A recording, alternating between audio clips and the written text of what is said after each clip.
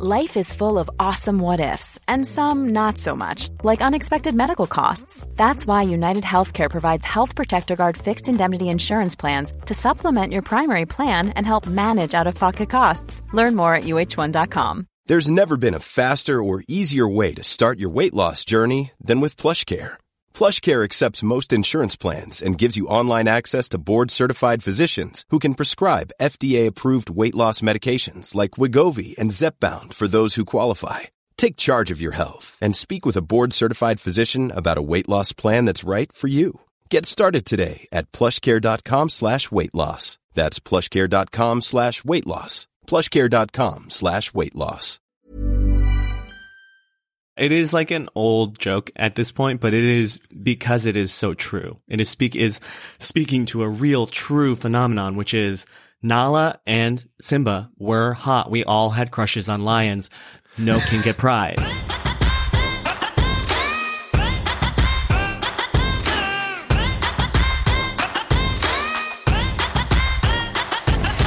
Welcome back to That's a Gay Ass Podcast, the podcast where we ask, whose fault is it that you're gay, babe? Who do we blame? Who is it?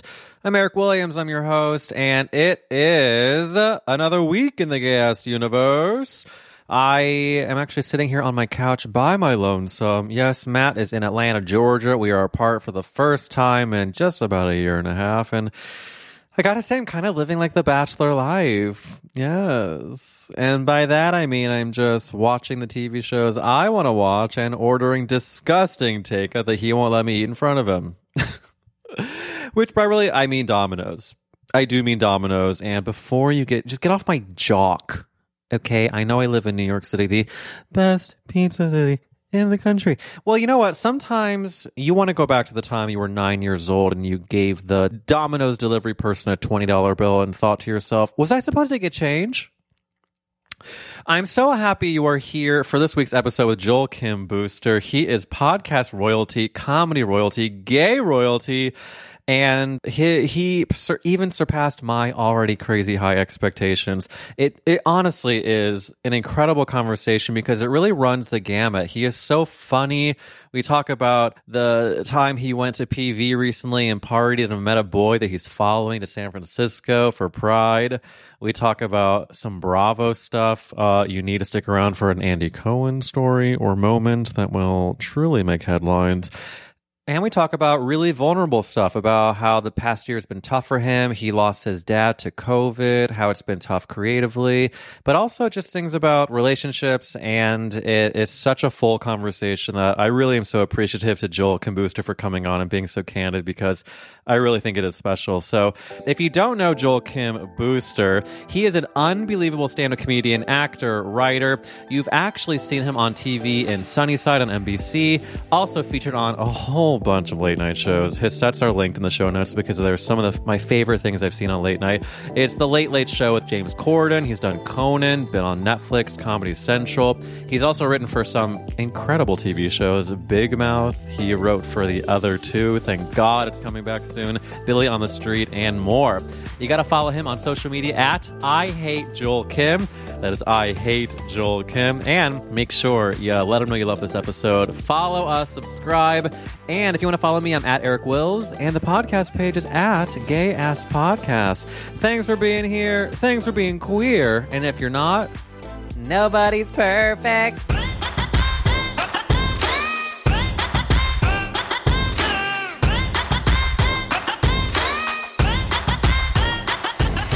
You know what? Every time there's like a tech glitch at the beginning, I just feel like it's just delaying the gorgeous gratification of being able to actually talk. And Joel Kim Booster, I know you get this a lot, but you are royalty to me in so many ways. Oh, stop. I am really not just buttering your biscuit. It's like you have the Midwest connection, the gay connection, the love a theater moment. You are a gay podcast royalty. I mean, it's just so much of it. And I just want to thank you for coming on to That's a Gay Ass Podcast. And also just say, grateful that you are you, Joel Kim Booster. Oh, well, thank you so much. And I got to tell you, I got nothing better to fucking do right now than be on podcasts. So here I am. Oh, wow. I am my own special creation, et cetera, et cetera. And I also want to say, like, I know the listeners can't see this, but the exposed beams, the wooden moment, I'm truly impressed. I swear to God, the ceiling in my back room is the star of the pandemic. Every Zoom I get on, I have to angle it up because this room, it looks like fucking dog shit otherwise. But the ceiling, my God. Oh, my God. People love it. You know, in terms of ceilings, I'm going to say one of the best I've seen, especially this year. Oh, Joel Kim Booster, you are frozen. No, I just didn't have a response. Oh.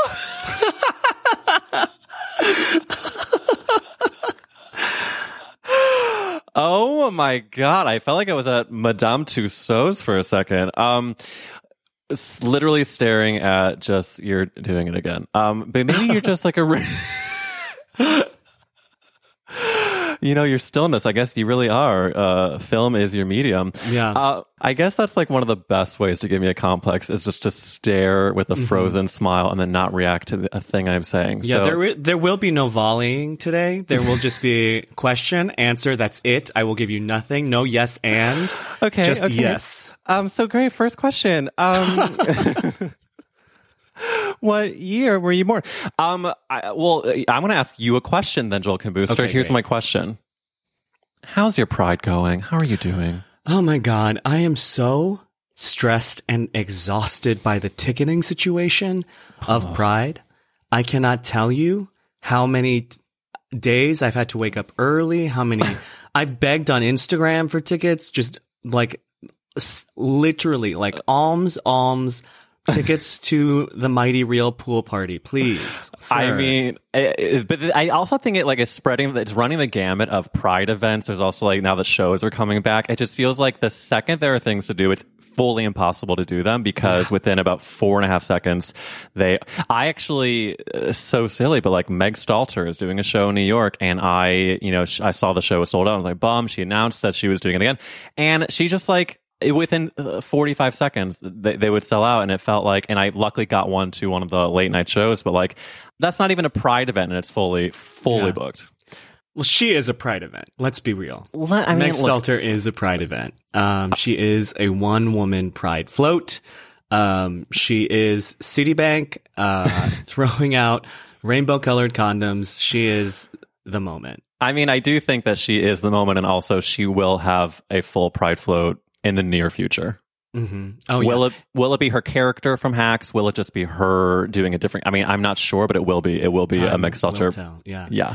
I actually completed my Pride ticket journey today. I got the last event that I needed to get for Pride, and I'm doing this stupid thing where I'm following a boy to San Francisco Pride this year, and that's where I'm celebrating. And I did it so late. Literally everything was sold out. I got by hook, by crook. That is literally, and by waking up early as they released new tickets, I got every event, every party that I needed to get. And I feel so satisfied. Wow. Wait, why is it stupid to go to San Francisco for a boy? That sounds magical. And I think that's the thing. I think it's the thing to do. Yeah, I mean, it's good. I do this thing where I dress rehearse for disaster. And listen, we met in Puerto Vallarta. Classic love story. He was my PV boyfriend. Legally speaking, we're still boyfriends in Puerto Vallarta.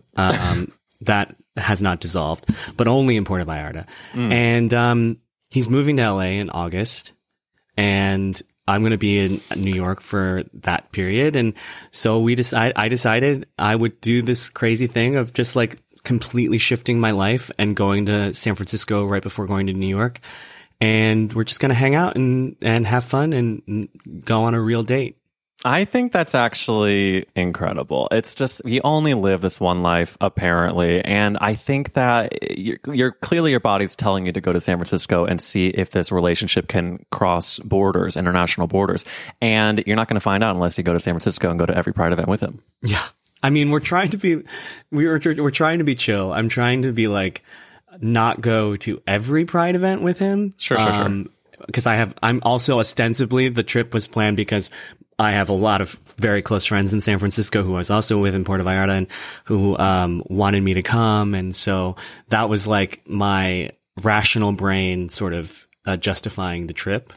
Of course, and I also feel like though with dating in general, your whole entire body is trying to be chill, while the other side of your brain is like, is this going to be the thing that makes A, fixes my life, or B, is a forever thing, or I'm fully prepared to get my ass kicked. I'm so prepared for it in a way that like it's not healthy. I mean, it's self-protection, but I just know that like these things never last, you know? It's so emotionally unsustainable to text someone every day post vacation at good night and good morning and FaceTime and send voice notes. And it's like, I'm like, when is the other shoe going to drop? You know? And like, that's what I keep waiting for. And again, it's like my therapist, all my friends are like, just enjoy it while it's happening, Joel. Don't wait. Why are you so focused on the end point, the disaster point of it? And that's just who I am. Yeah. But I also that when it does happen, I can say, see, I told you so. Well, that's class. I mean, truly, tale as old as time is like the expecting it to go wrong because it protects you from when it does. But I think like every single relationship, vast majority are going to end, but some won't. And so giving yourself just a little sense of hope that it could last, even though very big chance it won't. Very big chance it's a romantic vacation Puerto Vallarta story. However, you are about to go into one of the best parts of it. And so I do agree with like enjoying it is not the worst thing you can do because it's got that high you feel when you're first falling for someone and going around a city that you're not normally in. It's like, I'm jealous, and I am also sending you all the positive vibes regardless of the outcome. I mean, have you read Less, the book Less? No. It's a great book. It's a gay beach read that happened to win the Pulitzer, a couple years ago. Okay. I'm truly reading it. I'm going to a beach vacation in 2 weeks. It's going to be on my list. It's amazing. It's amazing. It's about a guy getting over a bad breakup, traveling the world. It's gay, eat, pray, love. The prose is fantastic, but there is a moment in it. There's a quote that I love from this book, and I'm not going to butcher it now. I don't have it near me to read it, but it basically just says that like, you know, any amount of time is a victory, and seeing just because things end doesn't mean that it was a failure. And I think like for me, like I haven't been this vulnerable with another human being in about 6 years. And so that is a win for me, no matter what happens with this guy. And I'm trying to make it about that. I'm trying to make it about my own personal growth, not about this boy specifically, but just about my ability to say, okay, I'm open to something more than just casual sex, which I haven't been in about 6 years. Yeah, I mean, I love that so much, but because it's all of this is an experiment. It's like, you know what if you just see what happens without trying to end it before it does? And there is a chance that opening yourself up and being vulnerable will not either teach you new things about yourself or lead you to a lasting relationship. But the baseline outcome is that you're going to learn something and move forward. Because I have to tell you, I had one of these stories that I've been with my partner for, God, I think about 42 years. It's been about 8 years, but like I met him like 3 months after I had one of these whirlwind romances. It was actually Gay Pride 2013. A friend of mine invited me out to this party, and I just did not want to go. It started really late, and I was having a sad New York summer, just like not a lot going on. So I ended up telling myself, you need to get out and just do something. I went. Very, very cute friend of this friend was there, and I was like, I don't know if he's going to be into me, whatever. We start flirting a bit. It's now 3 a.m, exchange numbers. I'm like, I'll never see him again. He texts me. We go out the entire weekend, every day of the weekend. We're making out all over Manhattan. I was never the type that was like, you know, overtly making out on the steps of a pizza joint, but like that's where I was in the meatpacking district. And then we ended up sleeping together an hour before his bus left because he lived in Texas. Oh my God. And then I don't think I've ever even told someone this story, because what ended up happening is I was like, of course, over the moon. I was like, this guy is gorgeous. He lives in Texas, though, which sucks, but it was such a magical weekend. And then he told me he was moving to New York. However, he told me he was moving to New York about a week after I met my now husband. And so I was like, fuck.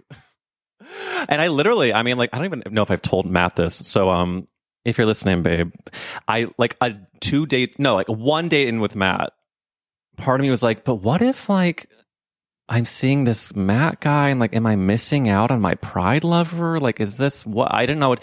And I ended up, of course, seeing Matt. This guy did move to New York. I ended up kind of like following him on social media and like, and curious about how he was doing. I would always ask the mutual friend, we'll call him Brian. I was like, how's Brian doing? Like every time I saw her. And then finally the feelings wore down. Matt and I are obviously been together for forever and doing well. But like now Matt knows he exists. He doesn't know the specifics of the timing of the stories. But all this to say, learned a lot. It's such a good feeling to have that whirlwind. And then even if it wasn't meant to be, I think maybe the universe that led me to meeting Matt. I don't know. I met Matt out in line on the street. Like who knows? Who knows if my Brian lover was the ticket to meeting a great relationship? I don't know. It's impossible to say. I will say that I had my tarot read for the first time recently at a friend's birthday party, and they said that the third guy that I fall in love with will be the one. And so, how many guys do you think, have you been in love before? This guy would be number 2. Oh, and this is counting from the tarot. He said, from this point, you will meet 3 guys, and the third one will be the one. Oh my God. Where's this movie? I don't know. But, so I've already blown through 1. And so technically he's number 2, but there was no time limit put on. So who knows how long it will be between number 2 and number 3. We'll see. Do you regret having your tarot cards read, or does it feel empowering? I don't regret it. And it doesn't feel empowering. It's a Rorschach test. Like I don't think it means anything, but I do think it told me, and my reaction to it at the time was very telling about how I was feeling, like just reading into that, but I don't think it was actually telling my future. But that's why I think you're a very emotionally intelligent person that is able to kind of put it into a frame, because I will not go see a psychic, even though I love that shit, because I am so fucking fragile that I'm like, if this person tells me that like anything was not the way I pictured it or thought it would be, or like, I mean, can you imagine if a psychic is like, actually, your career is going to fail. You're going to move in with your parents. I'm like, well, then I believe her. And then of course I will then move in with my parents because she said so. But I one day will go to a psychic, but I'm nervous of hearing something that will change my trajectory in a way that maybe it wasn't meant to be. I don't think that's going to happen for you, babe. I don't either, Joel. I need to up my Zoloft. Although, let me be honest, I just started on the pills, and I was just talking with last week's guest, Judy Gold, about this, that I am for the first time dealing with medication to help with the anxiety I've always had. And the psychiatrist I met with 3 hours ago said that even though the Zoloft isn't working, girly, we're going to just double your dosage and pray. And so stay tuned, Joel. I'm going to let you know if the Zoloft works. Godspeed on that journey. Thank you so much.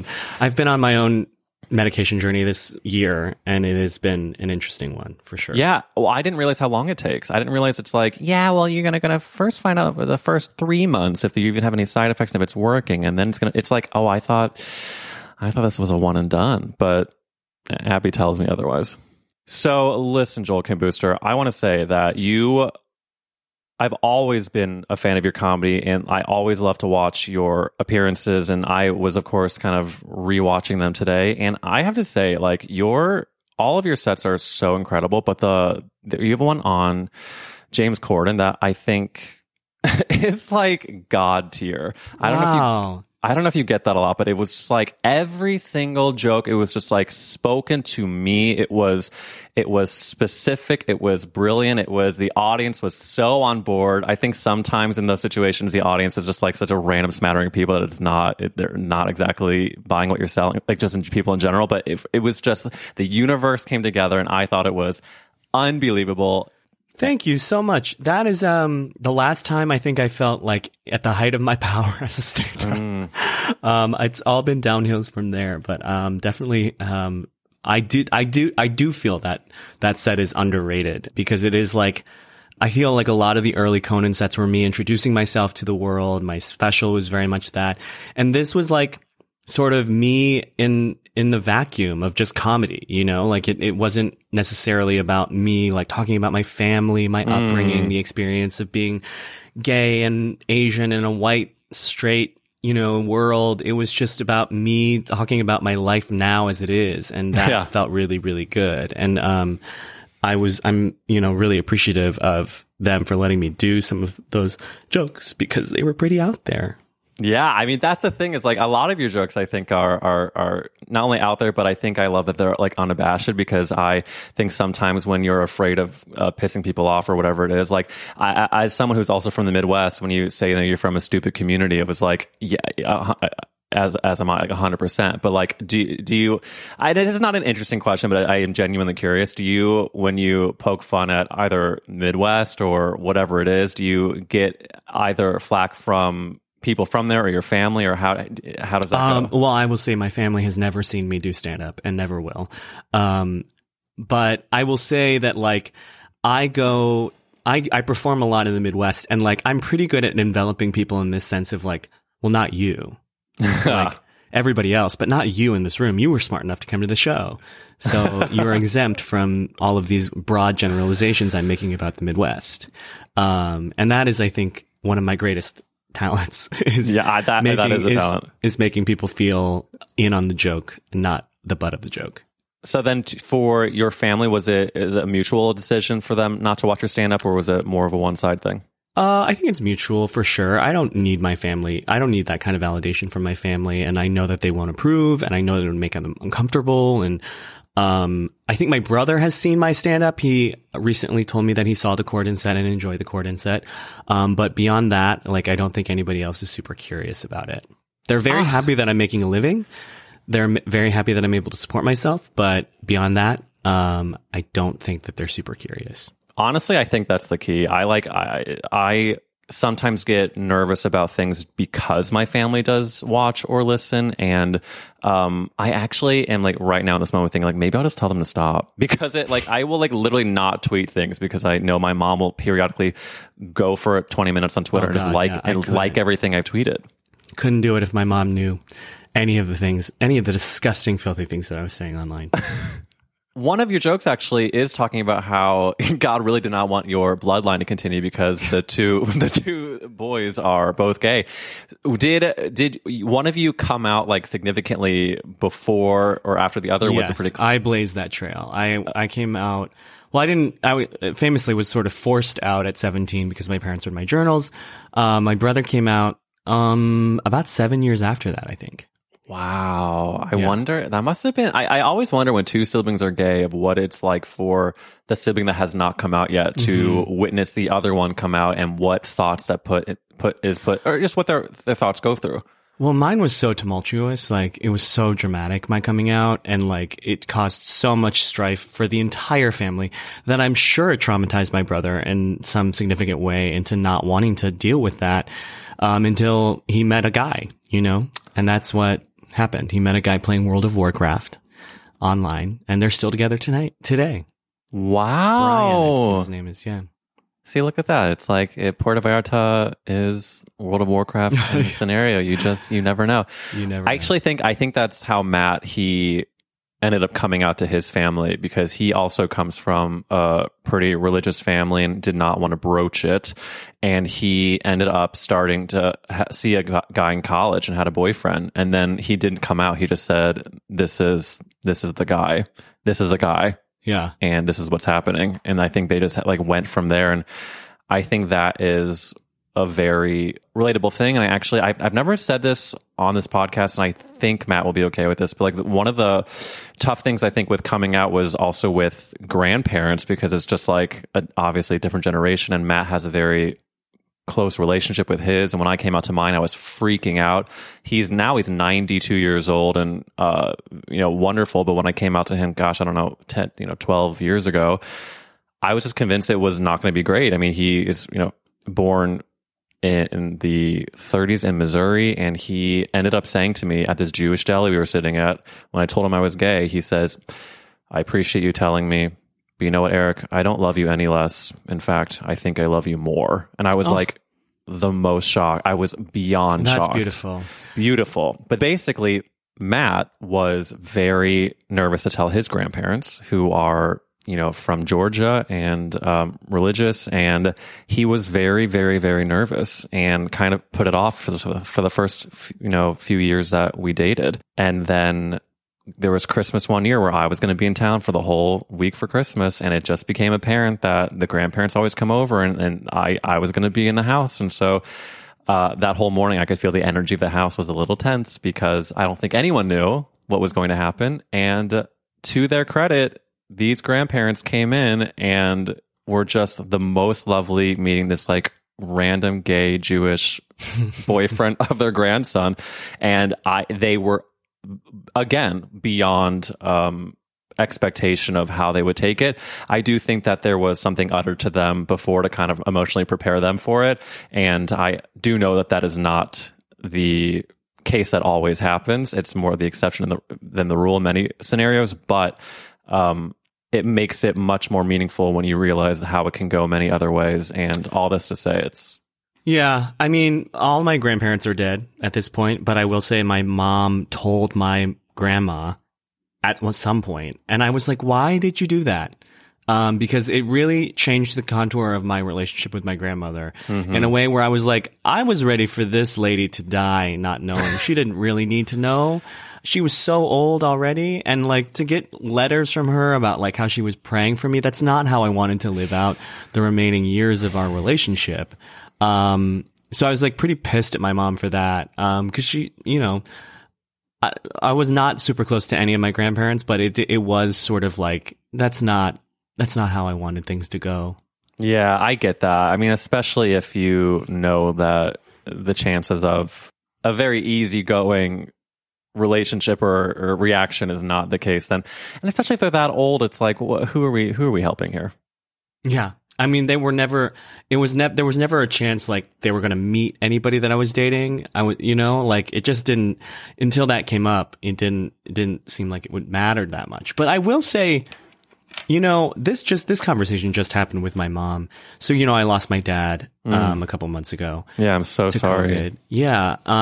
Not ideal, sucks. But it really did sort of catalyst me into talking to my mom. I mean, I called her, recently, and I had this conversation with her about my anxiety over my ability to write. I have not been able to write really, through the pandemic, and we've never had a conversation that serious before, pertaining to my work. And she was very supportive there. And, this was after I met the guy, and it, not to sound too crazy, because I wasn't like, this isn't the one by any means, but I said to her, I was like, you know what? I met somebody, and I don't know if you'll ever meet them. I don't know if I'm in love with them. I don't know anything, but it did get me thinking, like, I know that you don't approve, but I just want to know, that is a part of my life we never talk about. And I want you to eventually be a part of that part of my life when that happens to me someday. And she said, we don't see eye to eye on this, but God says to love everybody. And if you bring somebody home, we'll love them, just as much as Becky, my sister's husband, Dan. And it was really, really, and it really sucks because I wish I would have had that conversation while my dad was alive. And that's a lesson, I think, for anybody who's putting off having that tough conversation, because I think for so long, it was so easy for me to just live in this gray space with my parents where we talked around a lot of stuff. There was a big hole in the center of our relationship. With my career and my personal life and stuff like that. And we were on good terms.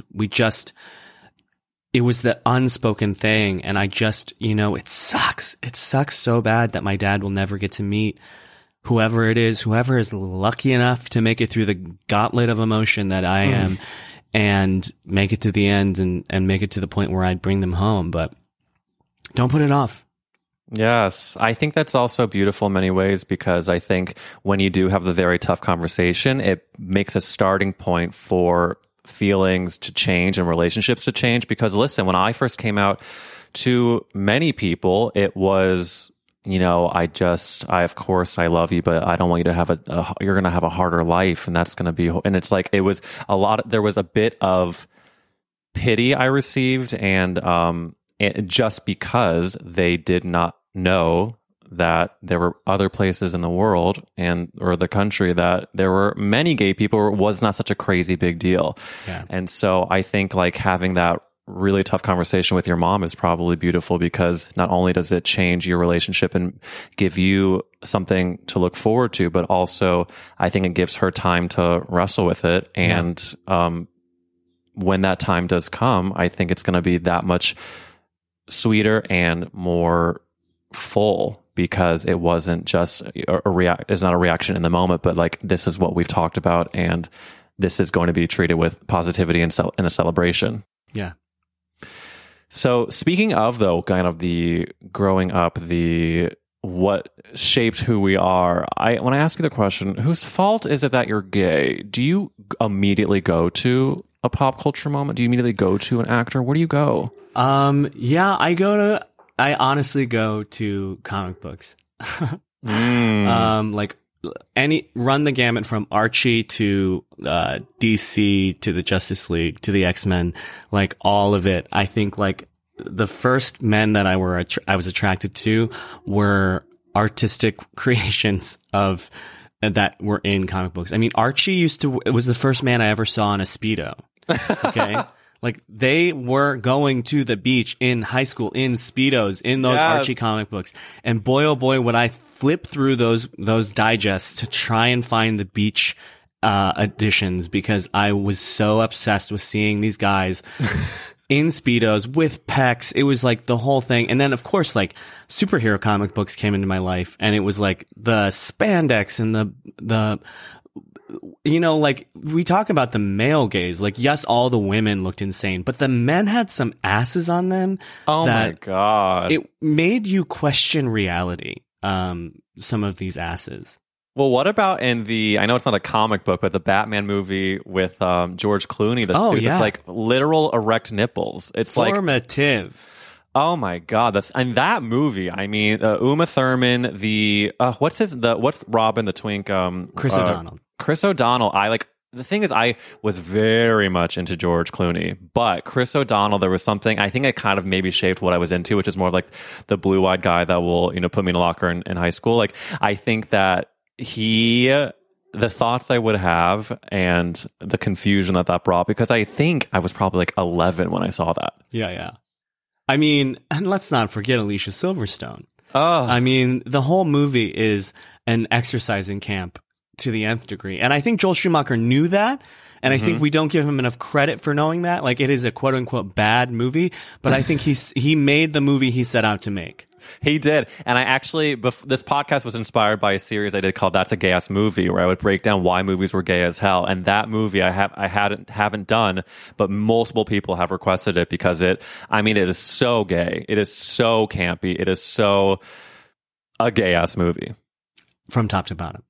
From top to bottom. I actually, Jay Jordan was on this podcast, and he's super into comics as well. And I think that isn't it that it's very much, there's queer narratives in many of the comics? Like, isn't there like a gay superhero that's having its story told? Or do you know what I'm talking about? I mean, there's a lot of queer narratives being told now. I think like it was a little bit more stealthy in the when I was growing up. I mean, X-Men is such a classic example of a queer narrative being sort of mapped onto a superhero story. I mean, like, you remember the movie X2 had a coming out scene that was like beat for beat a gay coming out scene, but it was about him being a mutant, and the parents saying like, "Oh, have you ever tried not being a mutant?" And it literally was not even a wink; it was a slap in the face. It was like, "This is about being gay." And being born this way and all that stuff. And so, yeah, I think like even as a kid, before I even knew what I was, I think like I was absorbing these like queer narratives sort of in the ether of comic books. Well, that's, I think, what you connect with is when you are different. Like, am I a mutant? Am I just gay? Mm-hmm. Like, I would rent the movie Camp from Blockbuster, and this movie is literally about a theater summer camp where there was a lot of gay kids. There was Robin Jesus at the beginning of this movie gets bashed because he's wearing drag to the prom. And I knew that it was kind of weird that I was so into this movie. I would watch it secretively and like rewatch it. And I connected so much to him being bullied like that. But I was not smart enough to put all of it together. I was just like, wow, this is a really engaging movie. I wonder what's going to happen to his plot. Like, I did not put the pieces together. And until when I finally did, I was like, oh, no wonder I wanted to fuck Jafar in Aladdin. Like, it's not super difficult. But talking about these cartoon characters, do you now, as an adult, a grown-ass man, do you think it's odd to want to fuck these cartoon characters? Or does it just like still make sense? No, I don't. I think it's totally legit. I think it's like completely within the realm of possibility that I could fuck a cartoon character. I think it is. The technology is gonna get there sooner or later. The way that VR is happening right now, I mean, come on. I'm think definitely 3 years' time. I'm gonna fuck Batman. You are going to feel the penetration of Batman in mere months. I mean, even watching I've heard people say like watching Lion King, like why is Simba hot? He's a full-on lion. I mean, yeah, it is like an old joke at this point, but it is because it is so true. It is speaking to a real true phenomenon, which is Nala and Simba were hot. We all had crushes on lions. No king get pride, okay? No king get pride. We had crushes on lions. Yeah, I'm honestly trying to go through my memory banks. Like, I mean, Prince Eric and Little Mermaid too. It was just like, sure, the dark hair, the blue eyes, the pecs. Why do they give these cartoon characters pecs? I mean, pecs. Just like, a whole Archie generation. All we want is pecs. It's all anybody wants now because of these cartoon characters. I agree, and I'm talking about like pandemic darkness. I went through such a dark period where I had nothing going for me or going on, and the only thing I would do, and I've talked about this before, is I would work out because at least I felt like I was like accomplishing a single thing in a day. Mm-hmm. So while I was like a dark place emotionally, I was like getting the pecs I wanted for the first time, and I was like posting my naked form on the internet, but still feeling like a piece of shit. And then I ended up getting busier and whatever, and I do not work out anymore, but it's like, it's all checks and balances, babe. It's like, God, I want those pecs back, but I guess I do like having a better mental situation, but do I want the pecs instead? It's all a trade-off. I gotta say, I look better than I ever have in my life, and I feel shittier than I've ever felt in my life. So I think that's the thing that, like, I told a friend once, I said, if you see me posting from a Planet Fitness, it's a cry for help. If I'm at a gym, it's like there is something going on there. I mean, I don't necessarily know if there's like a correlation for me. I will say I woke up this morning, I had a full anxiety attack, and I went to the gym and I felt so much better. I worked out with my adorable straight trainer, and he really put me at ease. And like, straight trainer? Who are you, Andy Cohen? I wish. No, he's great. He's got a gay brother. He loves to talk to me, wants to go out, gonna visit me in New York, wants to go out to the gay bars, is a prince of a human being. I love him. I think a Joe Rogan listener, but you know, nobody's perfect. Nobody's perfect. He can't be everything to all people. Speaking of, if Andy Cohen propositioned you to sleep with him, would you say yes or no? Well, you know, I would say yes. That's all I'll say. Oh my God. Is this something you talk about a lot? And I'm just like late to... No. Okay. So you would say yes, is what you're saying? I would say yes, absolutely. And do you think if it were to ever happen, do you think it would be good? Yeah, I think so. I've been on his show, and he exudes the kind of confidence of a man who is good at sex. Yeah, I agree. And like, listen, I would honestly, I think if Andy Cohen were to proposition me, Matt would be like, yes. I mean, like, listen, would that happen? Probably not. But like, I can say right now, I enjoy thinking about it. Well, and I just got the only problem is that if I ever did, I would take so many videos from inside his apartment to send my friends. Just like, I'm in Andy Cohen's house. You know, it would be so bad. It would be so embarrassing. But honestly, I could kind of see you being the most incredible power couple. Like, can't you? Like, you go to an event together and you're both looking gorgeous, and then like the blogs are going nuts. Male generals exploding. Yeah, maybe he's number 3. Maybe. Oh my God, Andy Cohen is the third guy. that might be the title of this episode is Andy Cohen's the third guy, but I don't know if a single person will understand that. Wow. I do want to shout out that one of your tweets that I found to be incredibly spot on relating to Andy Cohen and Bravo is that you said the non-white Real Housewives deserve hazard pay. Oh my God. What is happening to the women, especially the non-white women on all white franchises? Oh my God, Joel. The emotional labor is out of control. Did you watch the New York episode with Luann? Oh my God, Joel. I just it's tough. It's very tough. And you could see it on Luann's face when she had this horrible reaction, completely negating this woman's feelings. And then, she went home after filming, talked to someone, woke up the next day and realized I'm the bad guy here. Oh, for sure. And I think it was her daughters too, because there's a scene at the table with her daughters where they were like, say upset, mom, Yes. Don't say angry. I think the daughters understood. And I will say there was something really chilling about the way Luann at that brunch was like, oh, I'm not talking about race. Like she in a way that's suggested I'm not getting canceled. If I touch this, I'm going to get canceled. And she still did. She knows that her thoughts are problematic because she knows she's not. And that's the tough thing about some of these women is that you sometimes you love to hate them, but sometimes you just you're so entertained by them. But then when you really find out their true thoughts, you're like, wait, are you a bad person? And this is I'm implicated in your bad thoughts. My friend was a tour guide for the Real Housewives of New York bus tours, which lasted, I think, about truly dream job. And she was so good at it. But I went to one of the press tours. I needed to fill this bus, and Luann showed up to make an appearance, and she rode next to us. She rode next to me and Matt.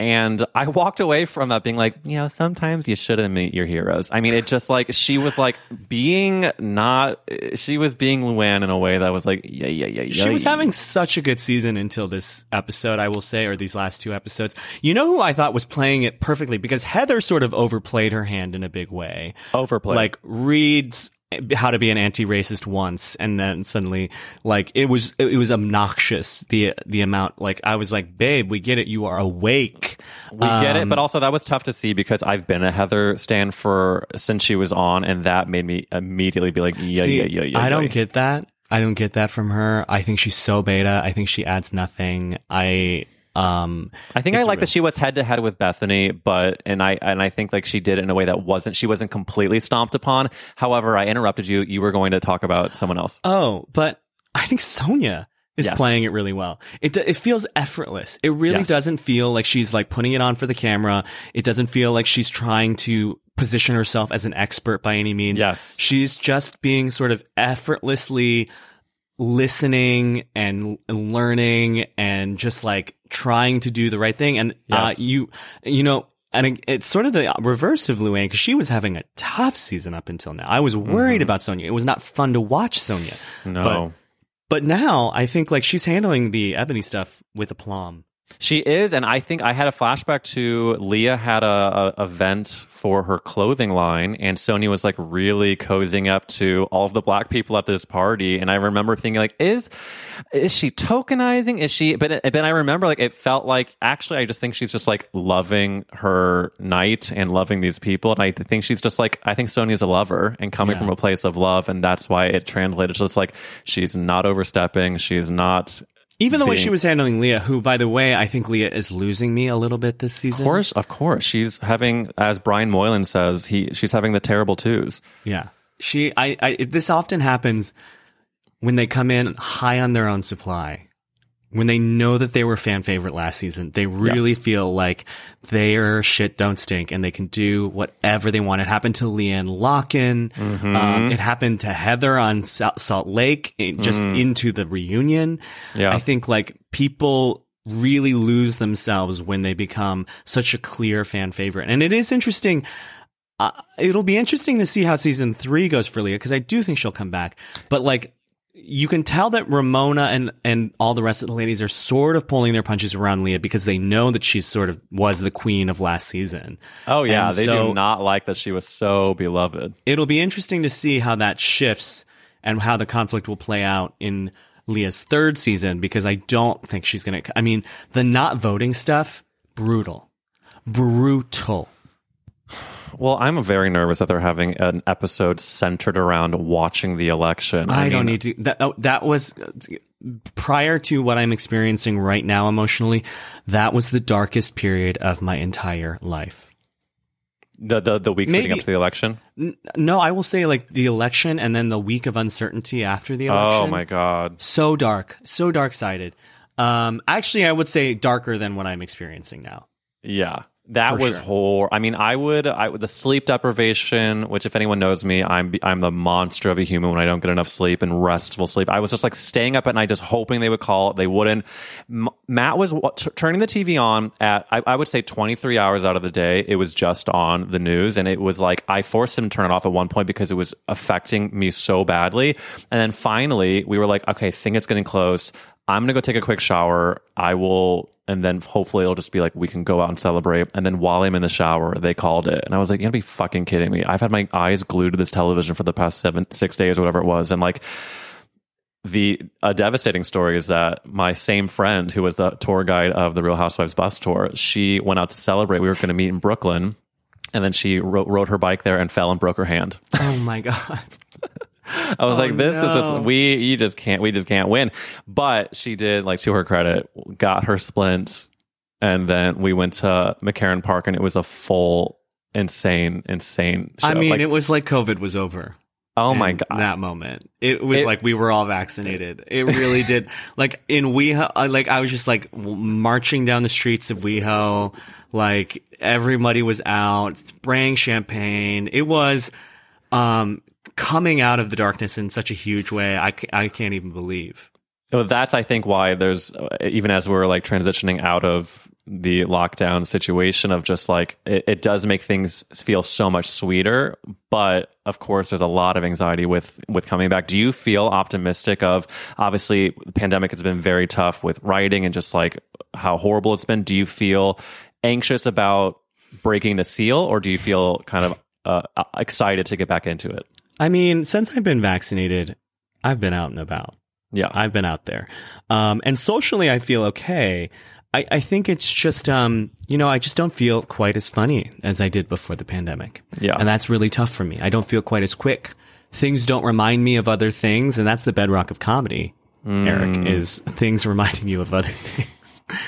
And that's not happening. Oh, the gardeners are here. And so I feel like maybe slightly less engaging as a social entity out and about, but I'm still forcing myself. I am happiest when I'm around people right now. And so I'm really pulling myself out of my bed every day, every weekend to be around as many people as possible. I think that's great. Right. I mean, the moment I hit the 2 weeks of the vaccination, it just like, it wasn't as big of a change as I was hoping. Just like, wow, I'm all better now. I have no problems. But it did like I wanted to just go to a fucking diners. All I wanted to do was like eat like pancakes in a restaurant for whatever reason. And I was able to do that for the first time like a week ago. And there's two sides to that. I don't know if people listening like agree with this, but I feel like one side feels amazing and then the other side feels so crazy that it doesn't feel more different than it doesn't feel more momentous and monumental. And so I think it's kind of like when you see a good friend that you haven't seen in a long time, but it feels like you just pick right back up. I think that's like, maybe that's just like what eating a plate of pancakes is for me. Is it just like, it feels great, but it's as if we never said goodbye. What are you looking for? What were you looking most forward to? What was making you go craziest when was it just being around people? Being around people. I really love to party and I love to dance. And, it really, like, being in PV was the first time really that I'd gotten a chance to do that openly. And like, I was a good boy throughout the pandemic. I didn't do shit. And I did a lot of crosswords with friends over Zoom, a lot of Zoom game nights. And boy, was I ready to fucking take my shirt off and dance around to some pots and pans. Like that is what I wanted more than anything in this life. And, boy, did I get it. And, it just felt so good. I felt like the most like myself. Some of my best jokes have come as a result of something I've screamed into my friend's ear on the middle of a dance floor while I'm rolling my tits off. And like, that was happening again. It felt like a part of my brain was activated in a big way. You know what's funny is that I was actually invited to this party, this Pride party in New York, and I was really trying to get tickets to go, but of course, as we've said, the tickets were impossible to come by.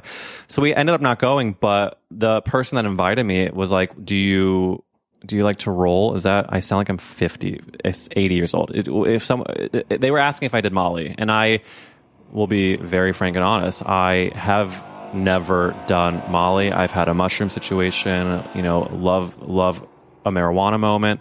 However, you're an of the earth drug user, and that's fine. Of the earth drug. I really feel grounded by the earth. But do you recommend Molly?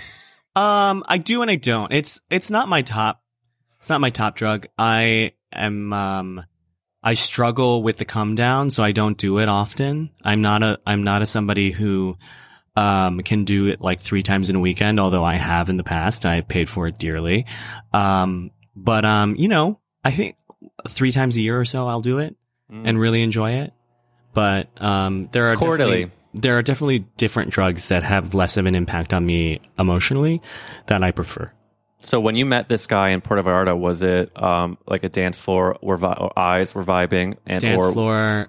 He was friends with the guys that I was with from San Francisco, and we met and we were introduced. We had a fun little conversation, and then later on, I saw him coming out of the bathroom, and he's so gorgeous. I did sort of write him off as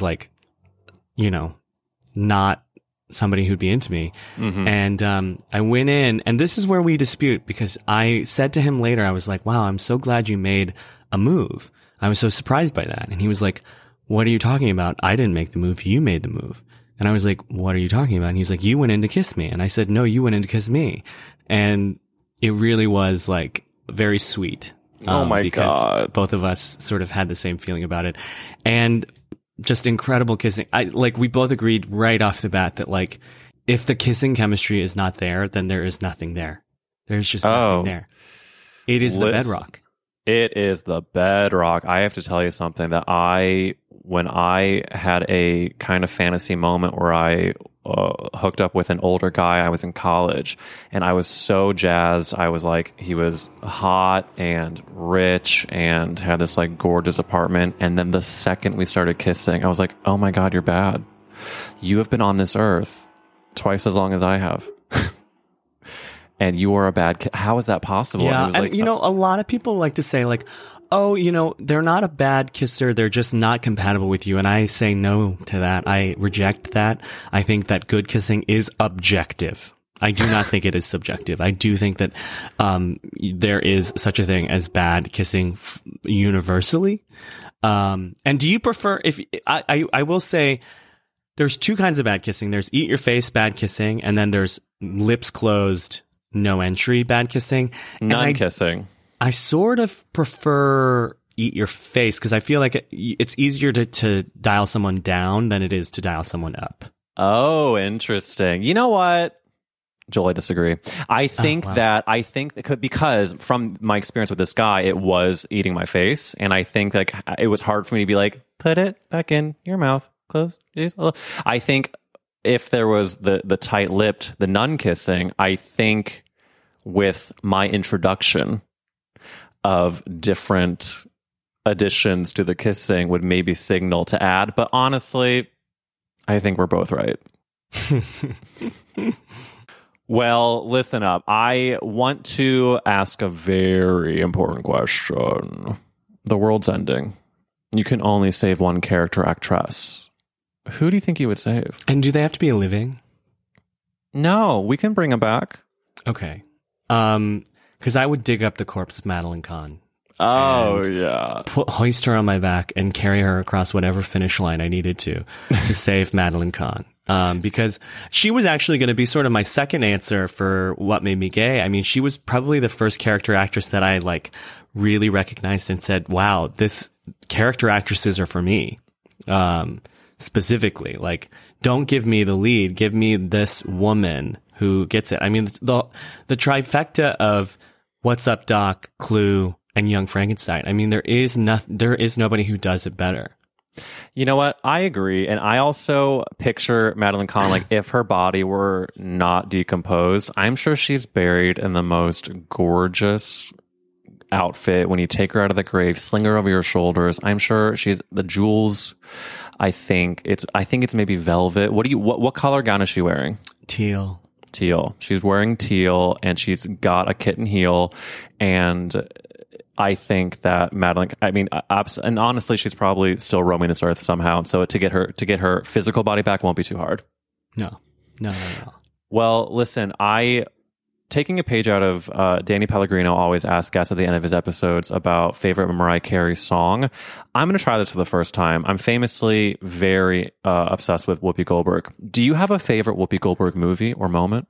I mean, yes. And unfortunately, it is the one that I'm sure everyone comes back to, which is Sister Act 2. Thank you. I mean, I wish I had a more exciting answer for you. I really do. There's nothing more exciting than Sister Act 2 Back in the Habit. But it really holds up in a really special way. There is nothing like it. I just I think many have tried to replicate the energy of it, but she is so good in that movie. And I think it is a rare sequel that it surpasses the original in many ways. I just think so many great things. Lauryn Hill before she disappeared. You know, it just is. It's incredible. Incredible. And also someone tweeted 6 months ago, and I was in a pretty dark place in the pandemic. They tweeted that people who say Sister Act 2 is better than 1 are wrong, and the first Sister Act is better. And I was viscerally angry. I was like, how dare you talk about my family? It was that's egregious. Of course, Sister Act 2 improves upon the original, and nothing's better. Nothing. Did you ever see the Broadway musical? I did. Didn't love. It was a tough time. Time. Well, I guess we're going to end by pouring one out for the Sister Act Broadway musical. Joel Kim Booster, I want to thank you so much for coming on. The time flew by. I could truly speak with you for hours. You are an inspiration, an icon. You are the moment. And I hope you have an amazing rest of your Pride. And thank you for being amazing. Thank you so much for having me. I had a blast. Thanks for listening to That's a Gay Ass Podcast. Remember to follow us on Instagram at Gay Ass Podcast. Subscribe, follow, review, do the whole thing. Also follow Joel Kim Booster at I Hate Joel Kim. Follow me at Eric Wills. And please spread the word and get ready for next week's guest, because I don't think you are ready. Ooh! See you next time, my friends. Bye!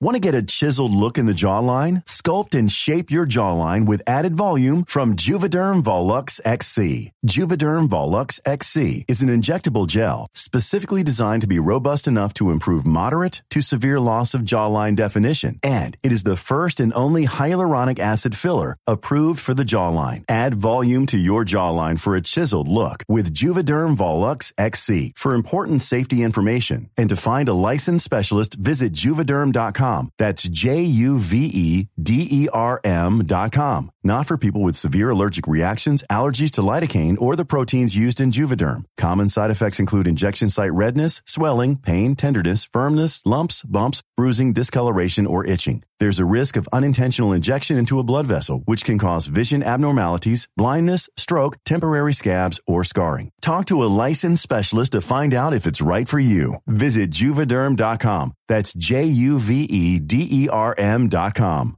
Planning for your next trip? Elevate your travel style with Quince. Quince has all the jet-setting essentials you'll want for your next getaway, like European linen, premium luggage options, buttery soft Italian leather bags, and so much more. And is all priced at 50 to 80% less than similar brands.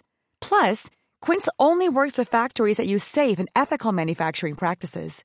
Pack your bags with high-quality essentials you'll be wearing for vacations to come with Quince. Go to quince.com/pack for free shipping and 365-day returns. Mom deserves the best, and there's no better place to shop for Mother's Day than Whole Foods Market. They're your destination for unbeatable savings, from premium gifts to show-stopping flowers and irresistible desserts. Start by saving 33% with Prime on all body care and candles. Then get a 15-stem bunch of tulips for just $9.99 each with Prime. Round out Mom's menu with festive rosé, irresistible berry chantilly cake, and more special treats. Come celebrate Mother's Day at Whole Foods Market.